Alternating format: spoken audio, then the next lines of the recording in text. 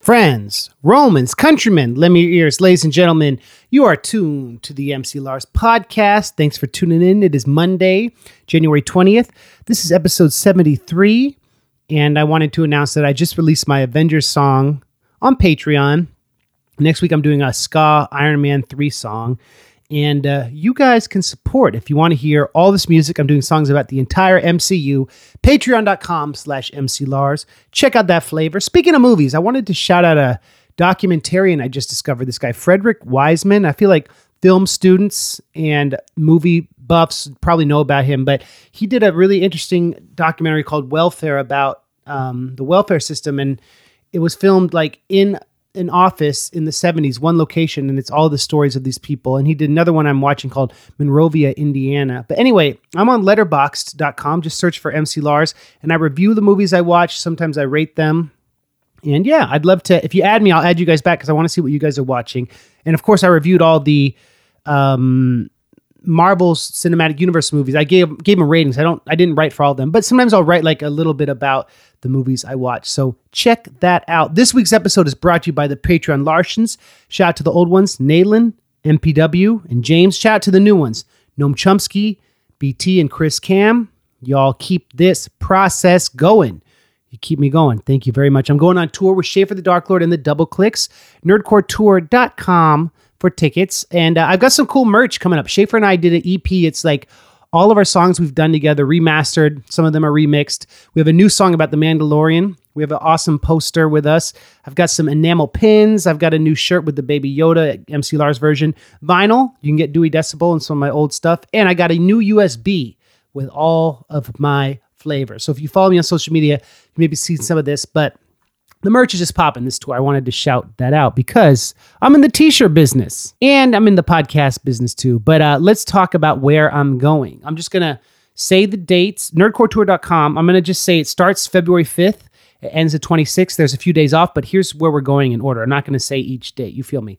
Boston, Brooklyn, Philadelphia, Baltimore, Carborough, Orlando, Atlanta, Austin, Dallas, Oklahoma City, Kansas City, Minneapolis, Chicago, Cleveland, Ann Arbor, Columbus, Rochester. Double clicks are only on the last week, but this tour is going to be tight. It's my only tour I'm doing this year. I'm talking to some homies about something next year, but some stuff I can't reveal quite yet. But if you want to come see me this year, please come to one of the shows on the Baby Yoda 2020 campaign trail. We're keeping the meme alive. This week, we have Doc Pop, Dr. Popular. And there's also a Doc Ock, Dr. Awkward, and sometimes in my head, I get confused about which one of them abbreviates Doc Pop, Doc Ock, because they're both artists I've worked with. They're both nerdcore artists. They're both awesome. But this episode's with Dr. Popular. And I met him through YTCracker when we were doing the Digital Gangster LP in 2008. And he lives in San Francisco, and I was living there at the time. And we'd go to the studio, and he did some of the beats for that record. He has a verse on the 9/11 Giuliani song. Which is kind of controversial, but classic. He's a musician. He's a famous yo-yoist. He's a game designer. His day job is that he works at WordPress, and they have a magazine that comes out, and he helps design it. And so that's kind of cool. He's like in the marketing division at WordPress. He recorded this on his computer mic in a conference room, so it's kind of echoey. Usually I like to try to do my interviews face-to-face, so there's a lot of reverb, but you can hear him. And what did I want to say? Oh, yeah. On this interview, we talk about the composition of chiptune as a genre, and I learned something interesting, that when you have a bunch of instruments together, a song can get overclocked, meaning it slows down like a drummer who's tired. And that's kind of cool that like chip music has this fungible, non-fixed tempo. He talks about that, and he talks about KnifeTank, his new Kickstarter card-throwing game that met its goal. He says he's going for 1,000 supporters, so check that out. But when we hear one of his songs. So this is my interview with San Francisco's Dr. Popular right here on the MC Lars podcast.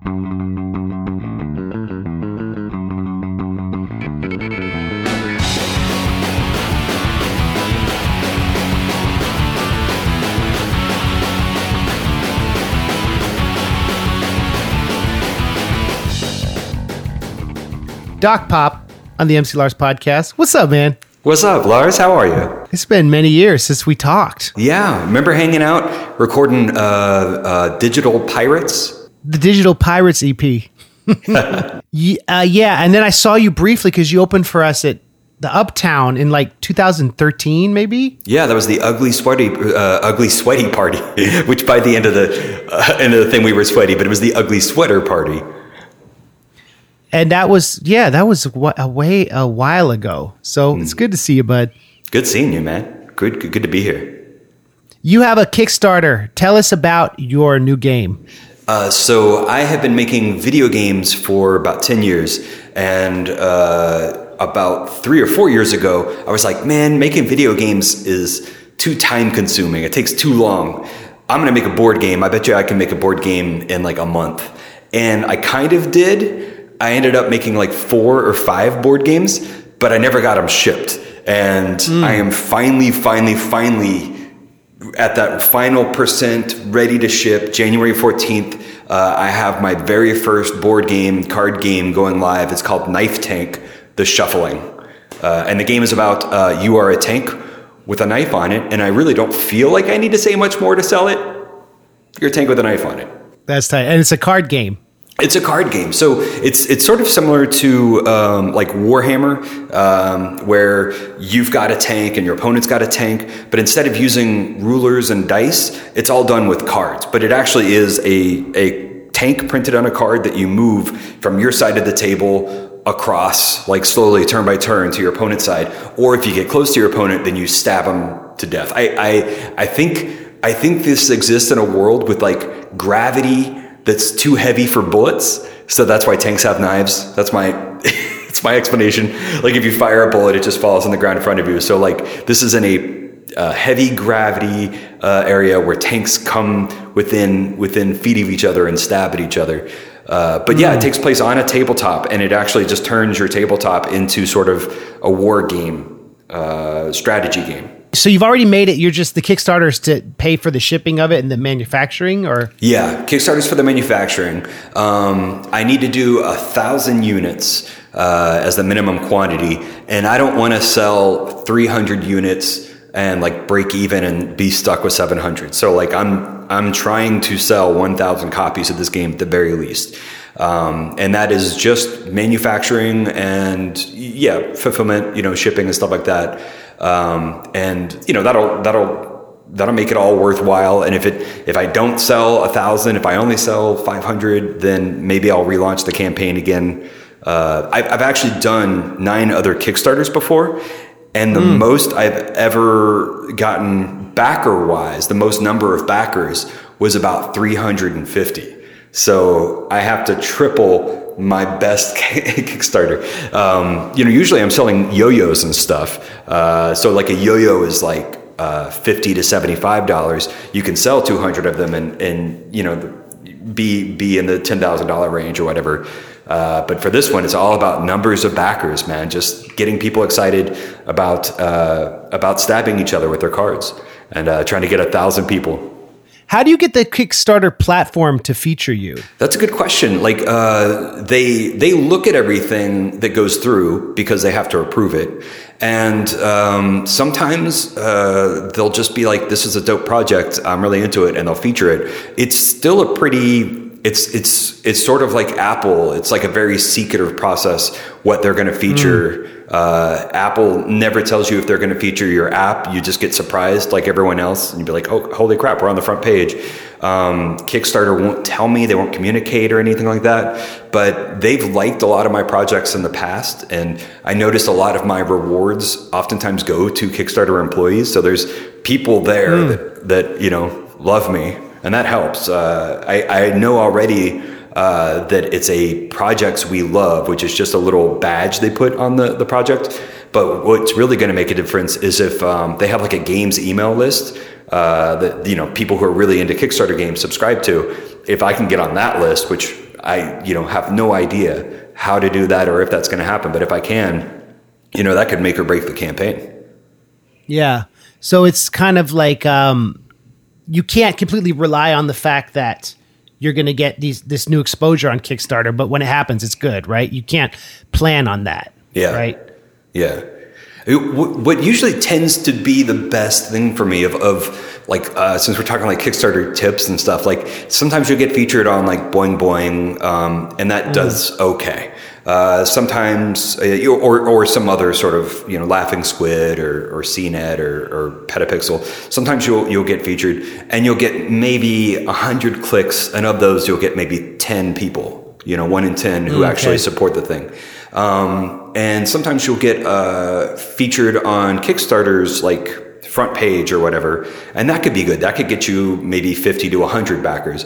But oftentimes it's really about those core people. I've got an email list of people who are excited about the game already, people who've backed my projects in the past, or people who have just played this at a playtesting event or something. Those people are hopefully going to give me a good head start. So I have 100 or 200 people on the very first day, and then the friends of usually get notified. So I get notified. I think when you back things on Kickstarter, I see them, and I'm often like, oh, Lars backed this. It must be cool. I'm going to check it out. And that actually is the best traffic driver for me, is that like the friends who backed this email usually sends me the most traffic, which is really cool, because it's sort of saying that in this world, there's all these authorities out there, but the only authority we really listen to is our friends, our friends and families who we trust. You were born where? I was born in Middle Tennessee, an hour south of Nashville. I was going as Brian Roberts at the time, and I didn't actually start using the name Doc Pop until I moved away from Tennessee, because there weren't any other Brians growing up. And then when I went to St. Louis, man, like I didn't know this, but Brian is like a regional name in St. Louis or something in the Midwest. And people are just constantly saying, hey, Brian, how's it going? And they weren't talking to me, and I was super lonely. My business was doing terrible. I had no friends, and people were constantly saying my name, and then it wasn't me. So that's when I started going by Doc. When did you come out to San Francisco? About 15 years ago. So between Nashville, Tennessee, or, kind of small town Tennessee, and now what happened is on my 21st birthday, I tried getting signed to K Records in Olympia, Washington. So I had this correspondence with them, and I showed up on my 21st birthday just thinking if I just appeared, they would just be like, oh, the deal is done. Let's sign this guy. And that was kind of a bust, but it was a great trip. And I picked up a yo-yo on that trip in Seattle. Like as I was just passing through, I stopped by the Space Needle, picked up a yo-yo because it was a little cheaper than the Snow Globe, and I needed a little, trinket, and yo-yoed the whole week I was on Olympia. And when I came back to Nashville, Tennessee, there was a guy opening a yo-yo store that day, and he needed an employee, and I was like a week better than most other people. So like because I got into yo-yoing, I became this, manager and then a regional manager for this yo-yo store. I started traveling around opening yo-yo stores and running yo-yo contests. And then I became a pro, and I lived in Chattanooga and Virginia and St. Louis and San Diego and Minneapolis. And it was all moving around because of yo-yoing. The reason I'm in San Francisco is even there was a yo-yo show in the Mission. And I came out here, did this thing called the Monsters of Yo, and had the best night of my life, and just never caught my flight home. So all of the travel I've done in the past like 20 years has been because of yo-yoing. If I didn't get a yo-yo on that trip to Seattle, I guarantee you I would still be in Chattanooga or Nashville or something. So people would pay you to come and compete in tournaments? How does the professional yo-yo circuit work? There's a couple ways you can be a professional yo-yoer. There's selling yo-yos is the way that I do it, right? So I have like a yo-yo company now that manufactures yo-yos, and I have a Patreon too. So I do a monthly yo-yo vlog where I teach yo-yo tricks, and I've got my Patreon sponsors who help keep that alive, and then I sell yo-yos throughout the month. Other people have careers where maybe Hasbro, during a yo-yo boom, Hasbro will hire them to go to Walmarts all around a region. Like I was doing that in San Diego. I was, traveling to Mexico to Walmarts one day, and then going up to LA the next day just to hang out in a Walmart and teach people how to yo-yo. And that's kind of a lame lifestyle. hanging out. Like, sometimes you have big crowds and stuff, but sometimes you're just in a Walmart all day trying to sell yo-yos and no one's around. So that's another way to be a pro. There's not many people who get paid just to go to a contest. There's a few, and mostly they get paid like their flight and hotel. They're not like making a living off of it. The people who are making livings either have yo-yo shops where they're selling yo-yos, or they work for a company, seasonally doing demo work. That's tight. So we met through YTCracker, right? Is that how probably. we linked? And how did you and him link? Just through nerdcore. I mean, it was I had an album called Me Geek Pretty one day that came out about 15 years ago, and that was just sort of the height of the early wave of nerdcore. There was 2 documentaries at the time, and there was the Rhyme Torrents forum, and I was making beats, and I don't know if I made beats for Whitey or what, but we just knew each other because it was a small scene where everybody seemed to know each other. And I think the first time we might have met might have been when you came to record at the Rondo Brothers, but I'm not sure. Probably, right? So you hadn't met YTCracker in real life before that, or had you? It's quite possible that I had not met him. There was a few things, like, there was a bunch of rappers that like were asked to come to CES and be at a booth or whatever. So like I might have done one of those things with him, but I kind of feel like there was the 2 tiers. There was Frontalot and MC Chris and YTCracker who were, going to CES to be on some sort of big stage. And then there was a whole bunch of us internet rappers that were just getting featured at a booth, like people were giving out T-shirts and stuff next to us, and we're rapping to promote some Sony hardware or something. And you were one of the first people that I heard of who was doing the chiptune stuff and using your Game Boy as an instrument. That was like, you're definitely a pioneer in that realm, right? Would you agree?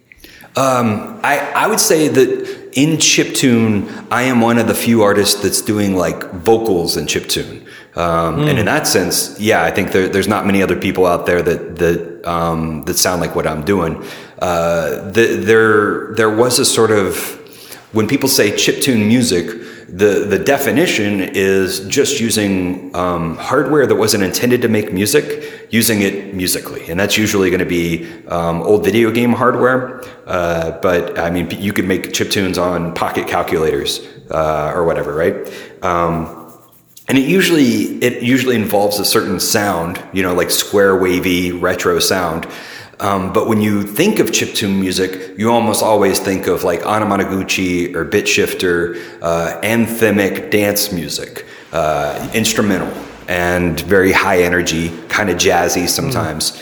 And the stuff I'm doing is not that. So there's chiptune, sort of the genre of music, and then there's chiptune, the definition of making music on retro hardware. And I think it's really cool now that there are like chiptune death metal artists and thrash metal and chiptune punk and chiptune ska. There's, it's really expanded. But I do remember playing chiptune shows and doing this kind of emo electronic dance music or pop music, and the crowd being a little confused. They're like, we like Game Boys, but this guy's singing and it's kind of depressing. So it's like the literal definition is just having a Game Boy, right? That's the origin of it. That's what I've heard, that anything other than that is derivative, right? If you're not just performing with your Game Boy and the instruments in that, then it's not chiptune technically. Is that true? There's pure chip enthusiasts who, a lot of people create chiptunes using emulators, and not even video game emulators, but like using Reason or Audacity. There's plugins now that make you sound like chiptune. Right. So there's like fake bit is what they call that. And I don't really have any say in that, like in terms of, if I like the music, I like it, and if I don't, I don't. But it is kind of interesting. Sometimes I wonder if I would be interested in an artist if they weren't really standing up there playing with a Game Boy or whatever. Like, I wasn't listening to electronic music before this. I was listening to punk and rock. And, I go and see stuff that's straight up 4 on the floor dance beat. and I like it and I have fun.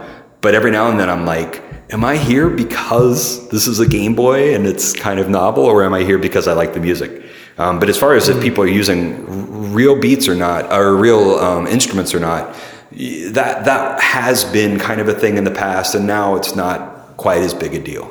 It's like with rap, the switch from back in the day, it was kind of unorthodox to use anything but turntables, right? And the definition of that has expanded as the aesthetic grows. And now chiptune, I remember one of the first mainstream moments for me was Beck's 2004 record had all those remixes that were like chip based, and that was tight. Ghetto Chip Malfunction. That was hell yeah. And it had this. It was actually fake bit. It was produced to sound like chiptune, but they were getting, sharp kicks and snares, punchy snares that you could tell, like now listening to it, they were like combining sounds. But back then I was like, holy shit, man, this Game Boy stuff sounds awesome. I think that's one of the songs that got me interested in chiptune. That really made me want to try it, was because, I loved Beck, and then I heard this, Beck chiptune remix, and I was like, I want to do that. That's what's up. And so you're always inspiring me, Doc Pop, because you don't just do one thing. You do music, you do games, you do yo-yos. You do what are the two? Music and games. I eat and I sleep. That's my two modes. Right. And when you're not eating or sleeping, you're creating lots of things. And so my question is, San Francisco, so being from the Bay Area, to me, it always has been this place of like digital mavericks and disruptors and creative people and counterculture. And now when I go back, I wonder if, as a creative person yourself living in San Francisco, do you feel like it's a struggle to be able to afford to live there? Or do you feel like the creativity of the technology and the fusion of all the cultures makes it so it's like being there for so long, you would never leave, right? Do you get my question? Like, has it changed? Has it squeezed out the creative people that were there when you first got there? Well, the first thing I'd say is just in general, I believe you can never go back home. Like when you've traveled and you come back, just everything, no matter what, it just never quite feels the same. So I can see if I traveled and came back, I would be like, yo, this feels different. So, and I just in general feel that, after you moved away, it's kind of hard to see things in the same light. But that being said, it's hella expensive to live out here. Any of the artists I know, and I know tons of artists, there's still tons of creative people out here, but they all have day jobs. I have a day job. We all have the main thing that we do. I can't imagine being a pro yo-yoer and living in San Francisco, or professional musician living in San Francisco. Those cats all have to move. First they were moving, out to the edges of the Bay Area, and now they're moving down to LA. If you want to be full time, that just seems to be the way to do it. Or Sacramento, right? Yeah. So So the scene here is still filled with creative people, and there's tons of stuff going on. These people.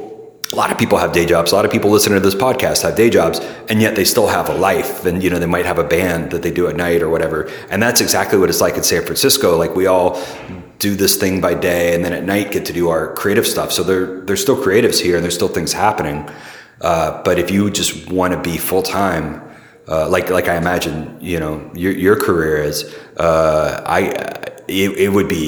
it would be sort of unreasonable to live in San Francisco. Like, you could do it anywhere. Why live in the most expensive city or whatever? You're in New York now, right?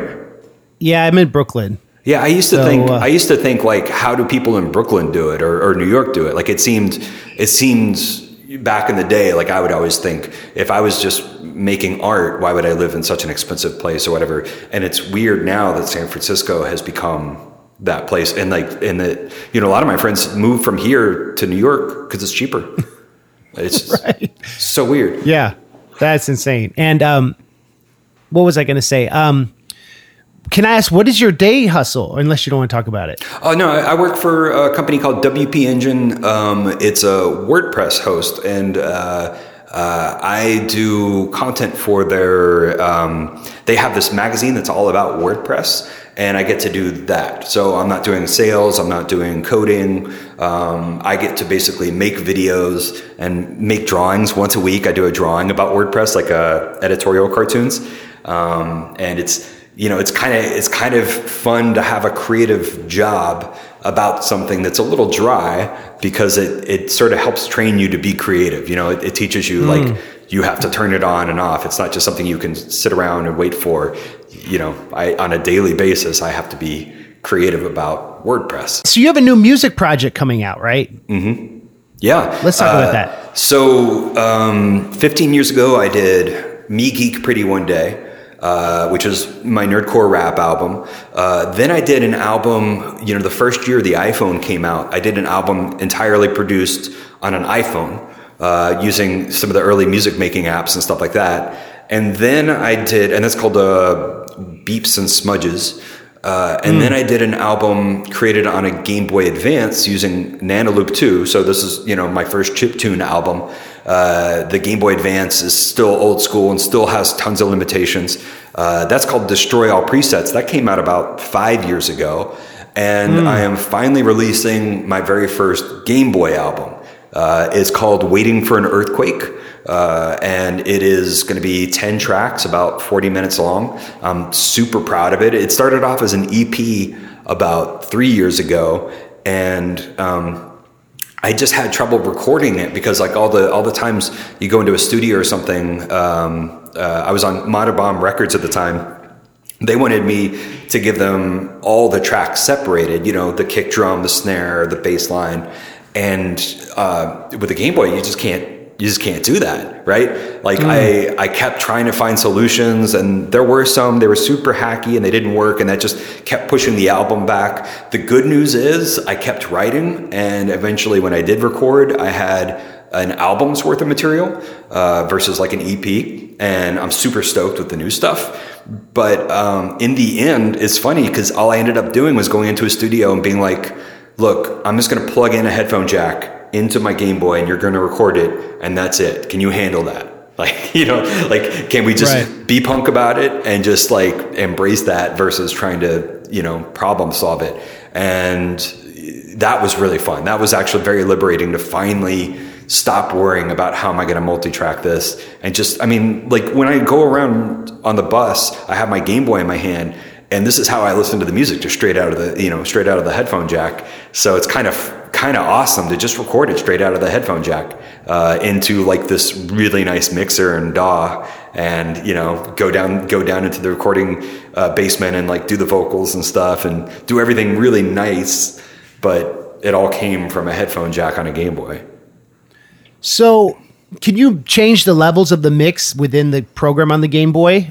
Or is everything kind of like maxed out? Yeah. Yeah. No, you what you get off of the Game Boy is kind of hard to tweak. You can do mastering and, and some compression and stuff. But in terms of in the Game Boy, I have 4 channels. One just makes noise, and 2 are sine waves, and 1's a square wave. And so I kind of treat those as the noise channel is half of my drum. It's like my snares and my hats. And one of those sine waves is going to be my bass line and also my kick drum. I kind of tune the bass and shorten it so it's got this punchiness. So it's kind of alternating. And the other 2 channels are like melodies and stuff. You can't do much in terms of panning. It's like hard left or hard right or hard center. But you can go in and you can kind of stagger a note a little bit, or, lower the volume on notes. So like if I was going to do side chaining where I want everything to duck down when the kick drum hits, I would literally go in and just move all of my other instruments just a fraction of a second later. So it sounds side chained. So it's like, thump, you had that little pause or whatever. And so I'm manually doing that. Or you would go in and, duck that first second of audio and then bring it back up. But usually we would just kind of bump, like just delay the sounds to get the same effects that people do in mastering software. Does it save it on the cartridge, or is it a USB, or how do you keep your work saved? So I use a program called Nanoloop, and it is a cartridge. The Game Boy itself does not have to be modified. If you modify it, it might be something like adding a backlight so you can kind of see it in broad daylight better, or getting a cleaner audio out.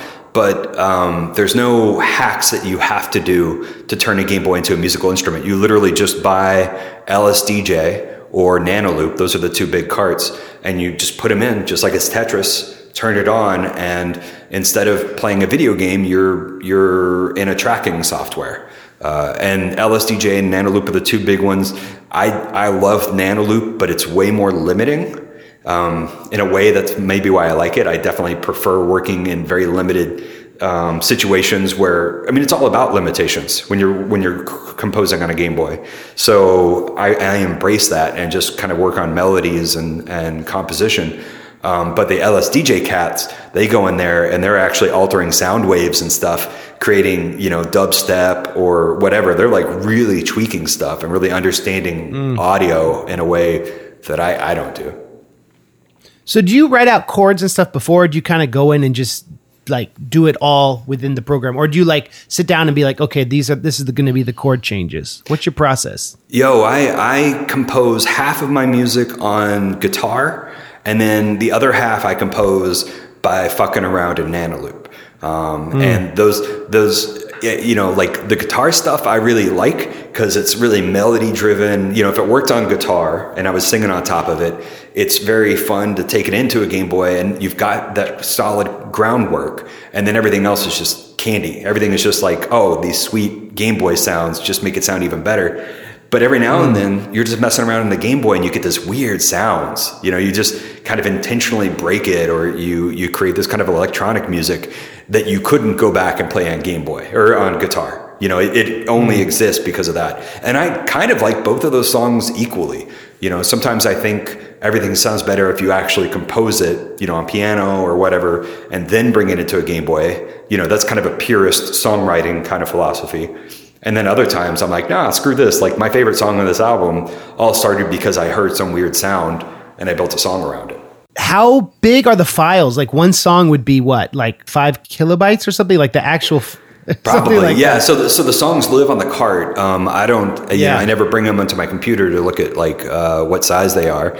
LSDJ gives you a little bit more flexibility with that. But yeah, I mean, it's kind of like a scary thing is some of these songs don't have backups on them, and these carts are not super reliable.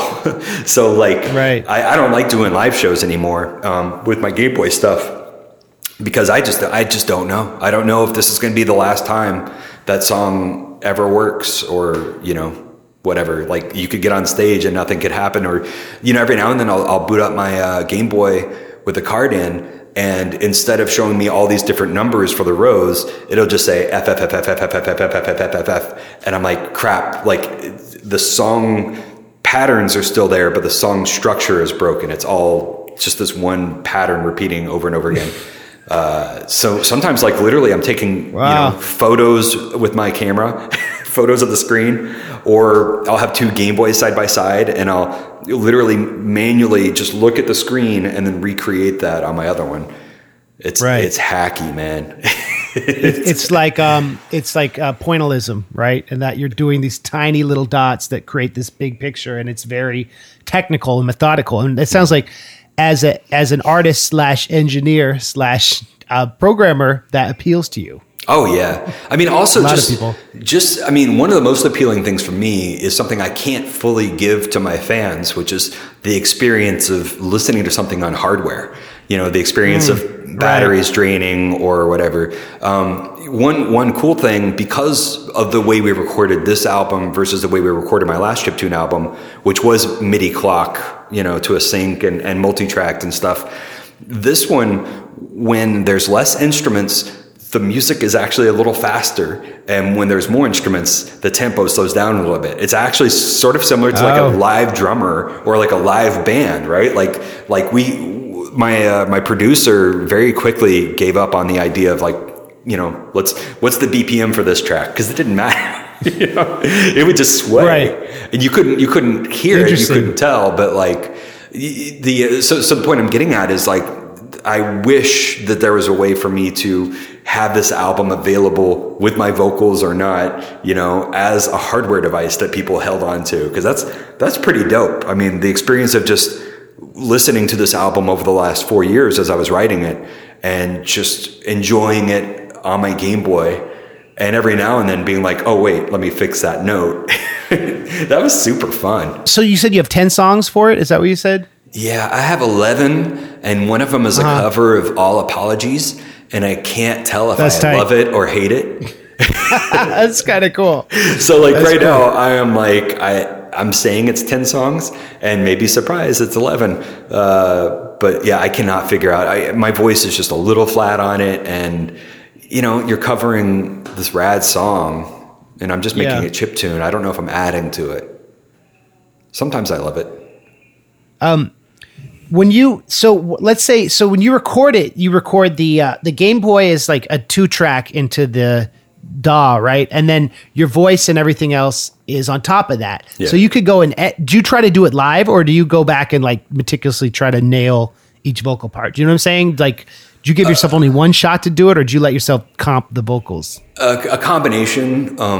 You know, I'm trying to embrace the rawness, but you know, in San Francisco, we don't have a lot of garages to like, you know, have garage bands and stuff. Like I'm quietly singing in a 1-bedroom apartment, you know, and my wife lives with me or whatever. So like I am way out of practice for singing. So I was more than happy to do multiple takes in the end. I started off with this idea that it's just going to be as raw as the Game Boy. And there are tracks in there that are like choral harmonies and stuff, like really like deep harmonies. And, you know, once I embraced that aspect of it, you know, I was kind of like, I'm feeling this huge harmonies here. Do you have a release date for the album or not yet? So waiting for an earthquake. I am thinking March.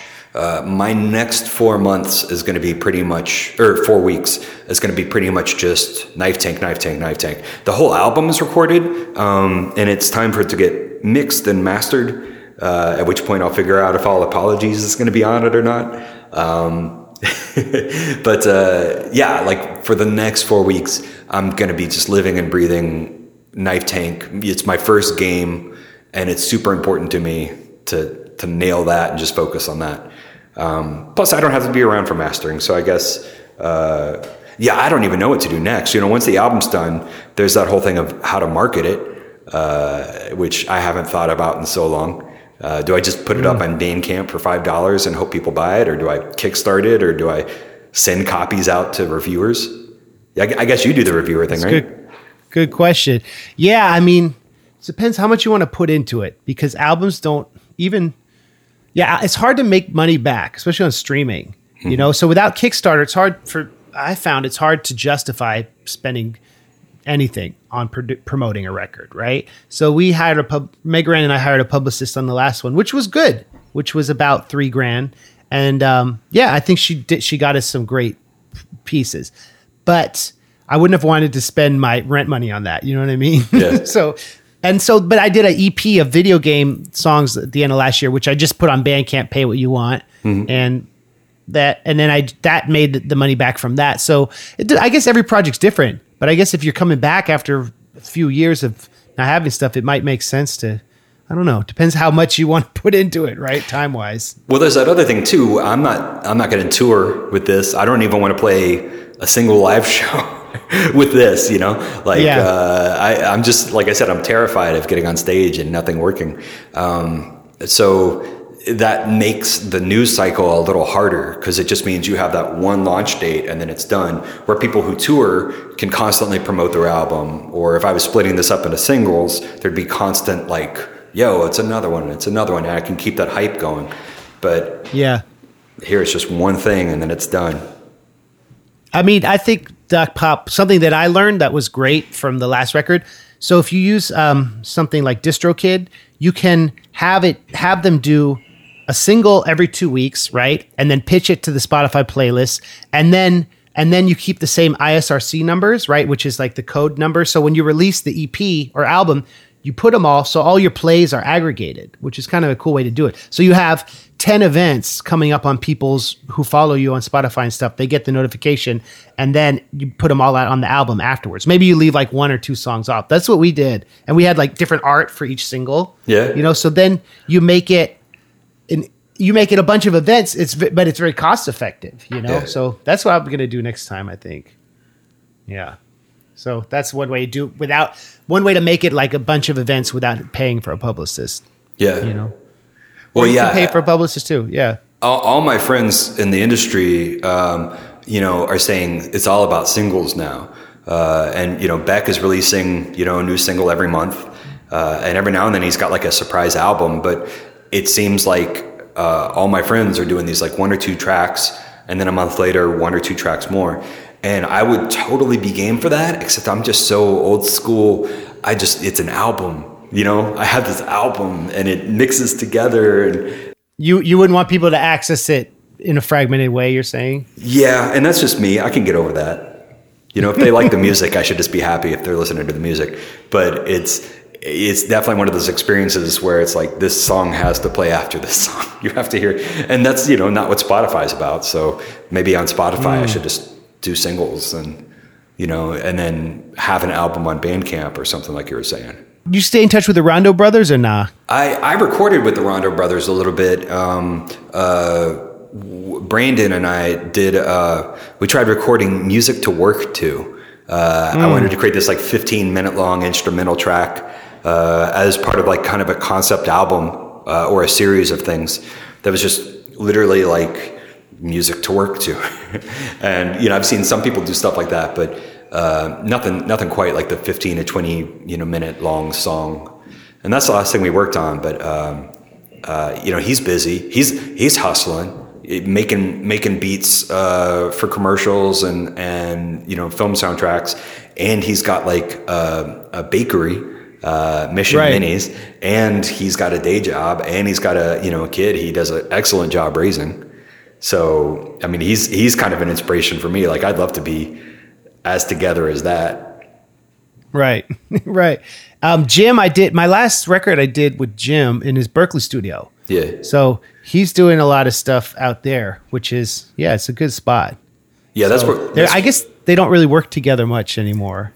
Yeah, not much. Like we recorded in Jim's studio, and it was very much like, oh, hey Jim, we're gonna go upstairs and do that thing. And I don't know how often Brandon goes there. I think he does most of his compositions just at home, but he doesn't have that recording studio at his home anymore.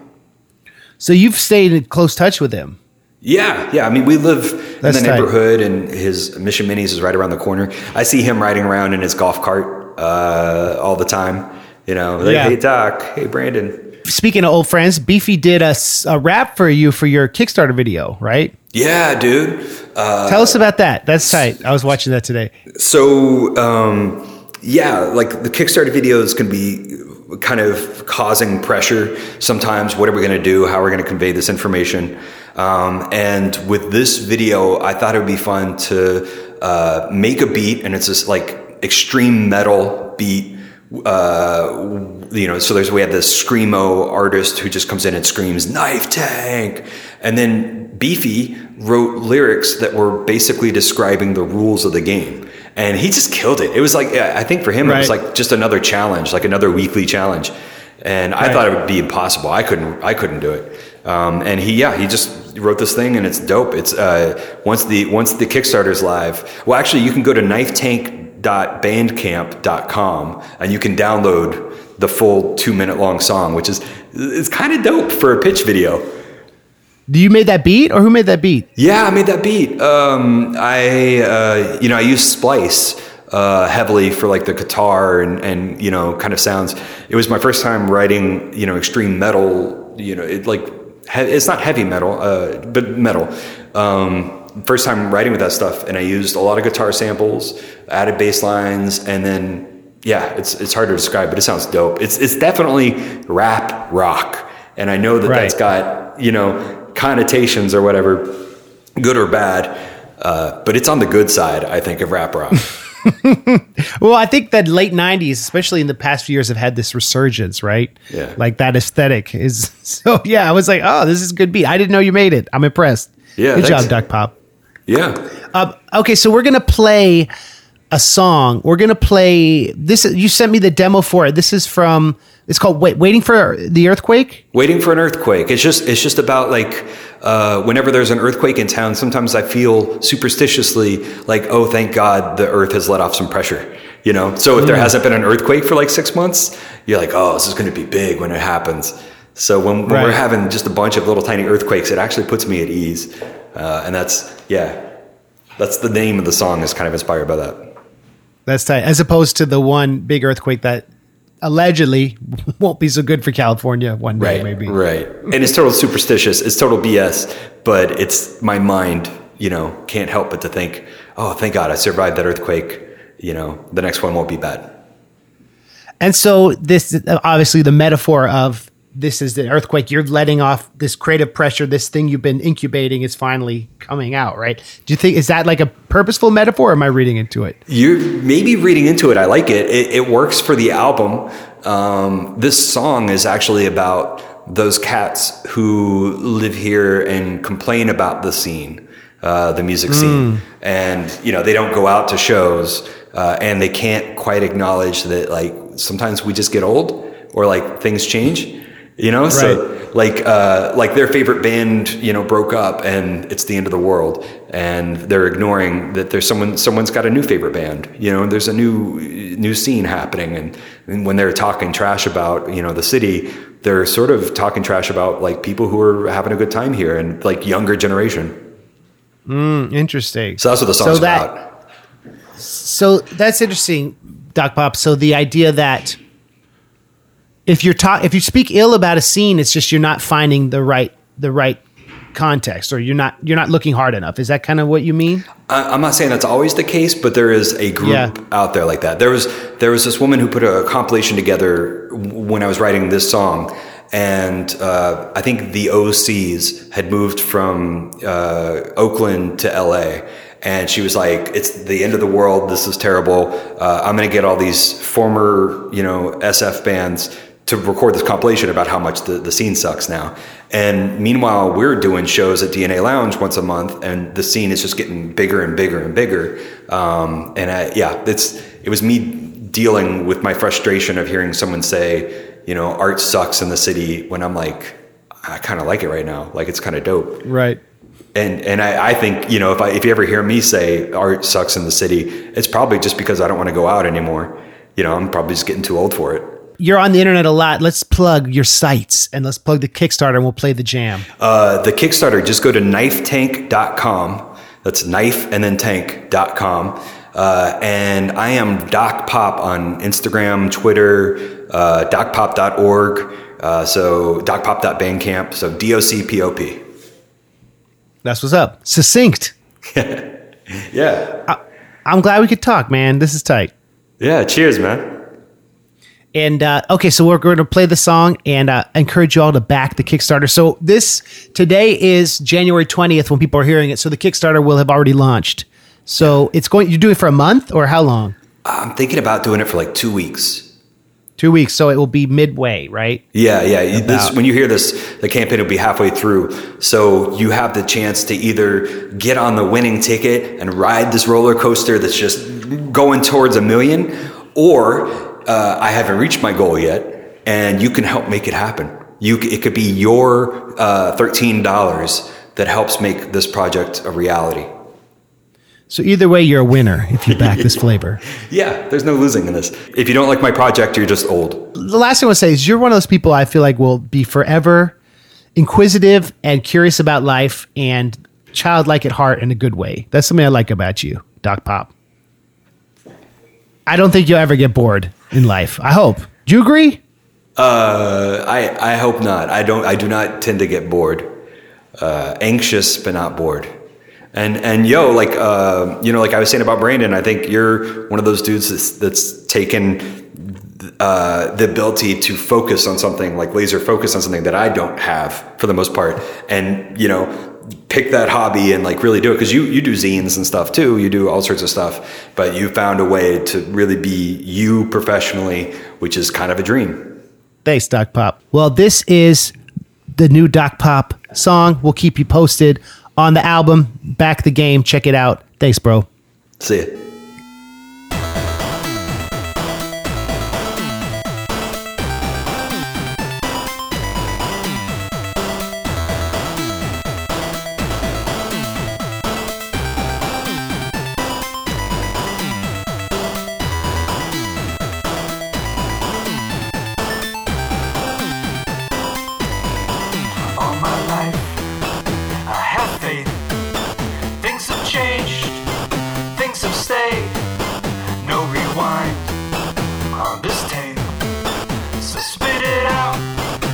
Change your taste, and I know that growing old's not fun when it feels like you're the only one. But if it's over and you think you're done, don't take us with you when you're gone. Don't take us down, down, down, down, down. So go out to a show. Tell your friends, tell the world, a million places to be. The scene's not over till you want it to be. And I know that growing old's not fun when it feels like you're the only one. But if it's over and you think you're done, don't take us with you when you're gone. Don't take us down, down, down, down, down. Don't take us down, down, down, down, down.